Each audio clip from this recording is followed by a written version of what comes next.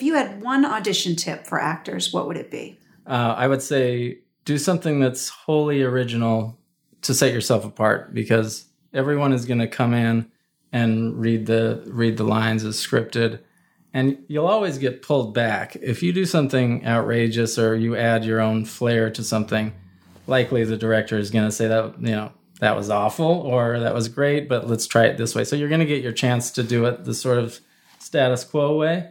So I would say bring some personality to it, because that's what people are looking for.